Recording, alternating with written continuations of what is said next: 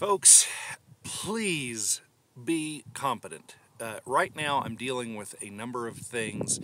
There are, at least half a dozen fairly serious crimps or problems or immediate little petty crises happening in my business. And they are all because somebody fell down on the job. Somebody didn't get it done. Probably because they're overworked and understaffed and whatever.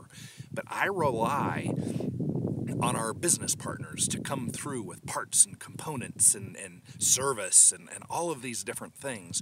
And I rely on our staff to come through with service and do what they need to do to follow the systems.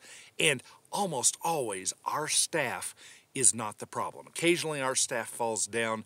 That is my fault. I am the owner of the business. I am in charge of range operations. That's my job. When we fall down, it comes back to me. I didn't develop a system properly. I didn't lead management properly. I did something wrong. So when I mess up, I fix it. For those of you who are in leadership positions in your organization, please fix your stuff. I need stuff on time. I need it done as you promised. I will pay you for it. I always do. You're always getting your checks on time. Please follow through. Don't make excuses.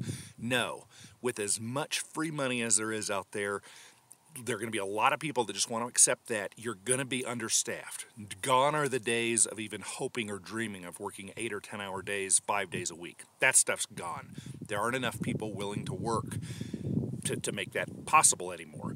So those of us who are producers, the 5, 10, 20% of the country who are true producers, we're going to have to step it up. And I know you're already thinking, yeah, I already work 80 hours a week.